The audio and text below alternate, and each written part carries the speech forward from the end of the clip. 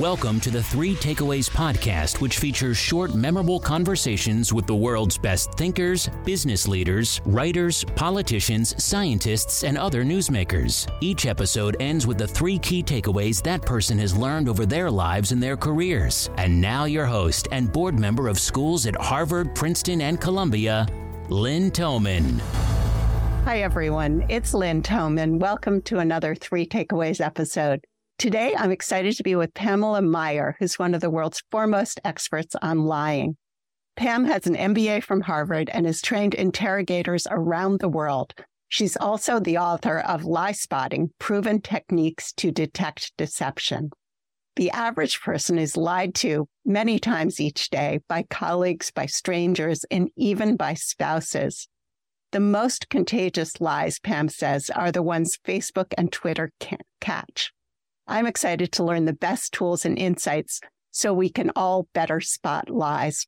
Welcome, Pam, and thanks so much for our conversation today. Thank you so much for having me. I'm thrilled to be here. It is my pleasure, Pam. How often are people lied to and who lies? Well, we don't know how often people are lied to because, of course, people lie about whether or not they're lying when they're polled. So there's a kind of cyclical event that goes on, but the range is anywhere from 2 to 20 times a day, and we average it out at about 10 times a day. That's a lot. It's a lot of lying. And everyone lies. It's part of the human condition. We all lie. We would probably kill ourselves and not have a democratic society or civil society if we didn't lie. Why is lying so common? It's common because we don't lie necessarily because we're bad people. To accuse someone of lying is really considered dangerous in our culture and in most cultures. But we lie for lots of different reasons. We may lie for offensive reasons, for example, or defensive reasons. So we could lie to obtain a reward that's not otherwise easily attainable. We could lie to gain advantage over another person. We could lie, and this is really very common, just to create a positive impression and win the admiration of others. Or we could lie to exercise some power over somebody by controlling information. That's what we call an offensive lie. But we also lie very commonly in defensive ways as well. We lie to avoid being punished, very commonly to avoid embarrassment. We lie to protect other people from being punished. We lie to protect ourselves from threats, whether it's physical or emotional harm. We lie most often to get out of awkward situations. We lie to get out of social situations we don't want to be in. And in our culture today, especially, we lie to maintain privacy. So not all lies are necessarily bad. I constantly tell people we have to look at the muddy middle. And the muddy middle is where the human condition lives. I'm going to play for you Bill Clinton's famous recording. And then if you can listen to this recording and explain what the tip-offs were that he was lying. Absolutely. I want you to listen to me. I'm going to say this again. I did not have sexual relations with that woman, Miss Lewinsky. I never told anybody to lie, not a single time, never. These allegations are false, and I need to go back to work for the American people. Thank you. A lot of lie detectors will focus on body language when they looked at how he was sweating or shaking or twitching or whatever when he said this. But I think the verbal tells are more interesting. First, he used what we call a non-contracted denial. Did not versus didn't, could not versus couldn't. Liars often will formalize their language. And this data point goes around the world when they're in the middle of trying to fabricate or change your view of your perception of them. And so he said, I did not have sexual relations with that woman. He also used a euphemism, sexual relations. We always see that liars often soften the language a bit when they're trying to get around talking about what we call the main event. So oftentimes a rapist will say, I didn't touch her, not I didn't rape her. There was qualifying language as well. And the most interesting thing I think he does is he uses distancing language. And this is something we call this kind of a weak signal, but it speaks volumes. You know, he said, I didn't have sex with that woman, Miss Lewinsky. He's kind of unconsciously distancing himself from the subject using his language. And then finally, what is also very interesting about this comment is that Bill Clinton could not say, hey, I never had sex outside my marriage in my life, a categorical denial. He narrows the field of his denial substantially. He says, I didn't have sex with that woman, Miss Lewinsky. He's narrowing it. You know, if someone is exfiltrating data or stealing money from a company, they're not going to necessarily say, I never stole anything in my life. They're going to say, I didn't take money from that drawer. So oftentimes what a liar will do, because they really want to present themselves as being honest, is they will unconsciously narrow the field of their denial so they can appear more authentic. So interesting. And how about his closing sentence about how he has to get back to work for the American people? Does that tell you anything? I think he really was very, very motivated to get back to work. He wanted to exit the scene as fast as he could. And we see this in the body language all the time. Like somebody will kind of lean towards an exit, put their feet towards the exit. All of a sudden, as fast as they can get out, they will try. And so he was doing that, but in an incredibly artful and inspiring way. What are some myths about lies and liars? We have a lot of myths about lying. I mean, first of all, we think liars won't look you in the eyes when, in fact, the average amount of time an honest person will look you in the eyes is only about 60%. We think liars fidget all the time, but actually they freeze up their upper bodies often when they are being deceptive. We think that lie detection is going to kill trust in the workplace when, in fact, studies show that fairness actually breeds trust. Most of us don't have expectations of complete transparency in the workplace. But when disgruntlement emerges, that's usually when we feel the playing field is not fair. And so it turns out that when you call out deception and you signaled everybody that this world is going to be an honest one, you end up creating more trust in the workplace.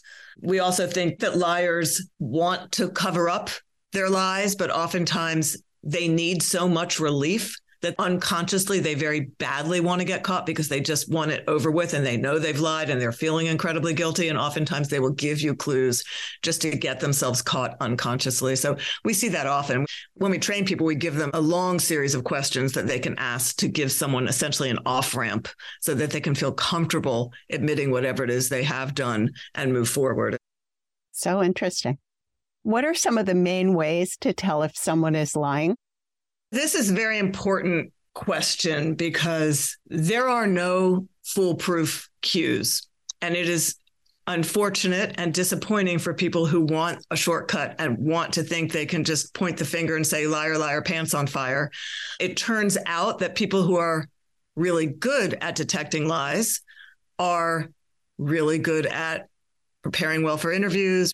And then they employ a technique that involves finding clusters of deceptive indicators and not just individual deceptive indicators. And so, first of all, the thing to understand is that lie spotting is essentially an exercise in raising the cognitive load on your subject and then watching what indicators leak out.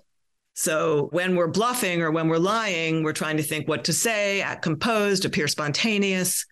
And when we do that, we actually leak verbal and nonverbal indicators of deceit. And so a good interrogator will very, very subtly at the right time in an interview, after they have enormous rapport with somebody and a really good connection, start to raise the cognitive load. And what are some of the words and language that are tells that somebody is lying? First of all, you have to baseline someone. You've got to know their norm. So, how are you? How was your weekend? Did you go shopping? How are the kids? An FBI interrogator doesn't really care. They're baselining you. They're trying to get a reliable reference point for measuring changes later. And so before they even look for these cues that you're referring to, they are first observing blink rate, postural norms, hand gestures, leg gestures, vocal cadence, vocal tone, the style and duration of someone's laugh. They're studying them because they're trying to get a reliable reference point for asking those questions later to see what will shift. Then, once they have a sense of someone's baseline, they can ask some open-ended questions. Hey, what happened? Try to just get someone talking, and they can start to study the clusters. And on the verbal side, we were talking about Bill Clinton, but you will hear, for example, qualifying language, to tell you the truth in all honesty. You may hear bolstering statements. I certainly did not do that. Or somebody may repeat the question to stall for time, or they may repeat the question verbatim. What you also may hear is an inappropriate amount of detail. Liars often want to appear really authentic, so they just pad their story with all kinds. If you have a teenager, you certainly know this. They'll pad their story with all kinds of inappropriate detail, so they sound honest, but in fact, we call this the lie sandwich. Oftentimes in the middle is the moment where they actually are lying. You may hear religious references. I swear to God on my mother's grave. And oftentimes you may also hear what we call protesting or whining, protest statements. That's a ridiculous question to ask. How long is this interview going to take? Or you may get a kind of uncooperative or dismissive attitude. On the nonverbal side, and we call this body language, it's the same thing. You're going to ask a question, that's your stimulus, and then you're looking for a few clusters. That's your response. You're looking for 2 or 3 clusters on the verbal side and 2 or 3 clusters on the nonverbal side, the body language side. And so what you might see on the nonverbal side when you ask those hard questions, and again, you have to be very careful because you're looking for clusters, but you'll see grooming gestures. Somebody may be dusting lint off their shoulders or twirling their hair, rubbing the eyes, touching below the eyes. We see this with women in particular, hand wringing. Somebody may stiffen up their upper body. You might see pursed lips. Many people watch TV shows such as Law and Order. Does the aggressiveness work? What does a trained interrogator do?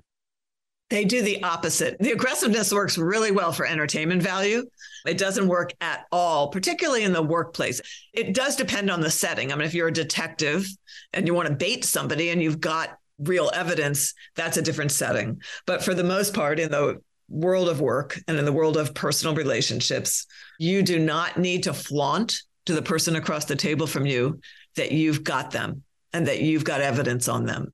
In fact, what we find over and over and over again is that the more you connect with somebody and the more subtly you do that, the more points of connection you find with them, the warmer you are towards them, the more likely they are just to share information with you in a casual way, which is really what you're trying to do. And so a real interrogation is incredibly boring. It can go on over 2 hours. It stops, it starts. You come back a week later, you do more research.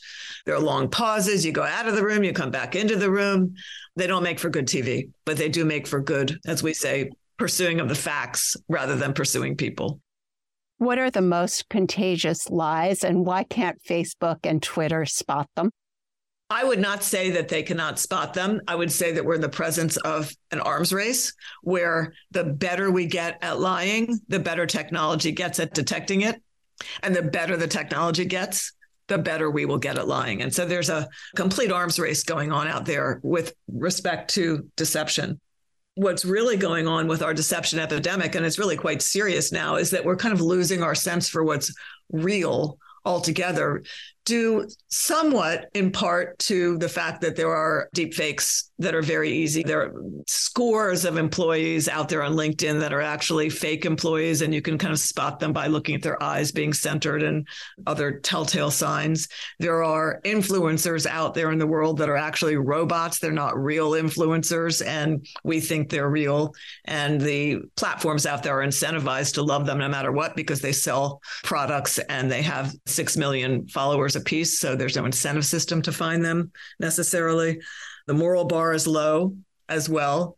And the era of disinformation, which used to be, we know during COVID era, the era of disinformation had to do with alternative facts and hoaxes. But that era of disinformation has really turned deadly now. And we're seeing state-sponsored trolling at scale. So vast resources in the hands of foreign adversaries now has really weaponized deception.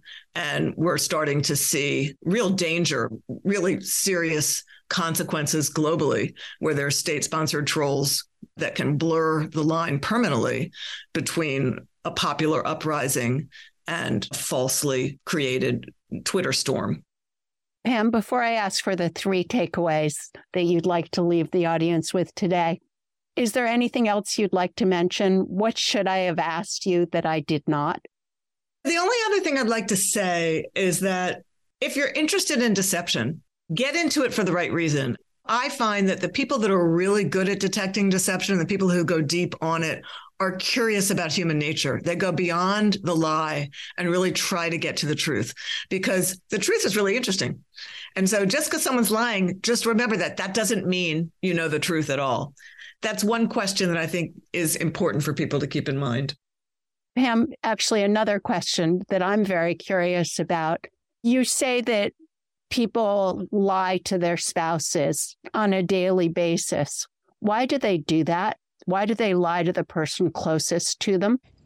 Everyone lies for a different reason. I mean, I could not answer that for a global reason, but I will say that the marriage contract and the knowledge that you are going to be with someone you know intimately well, hopefully for the rest of your life, does necessitate finding the path to harmony. And oftentimes that path involves a series of white lies.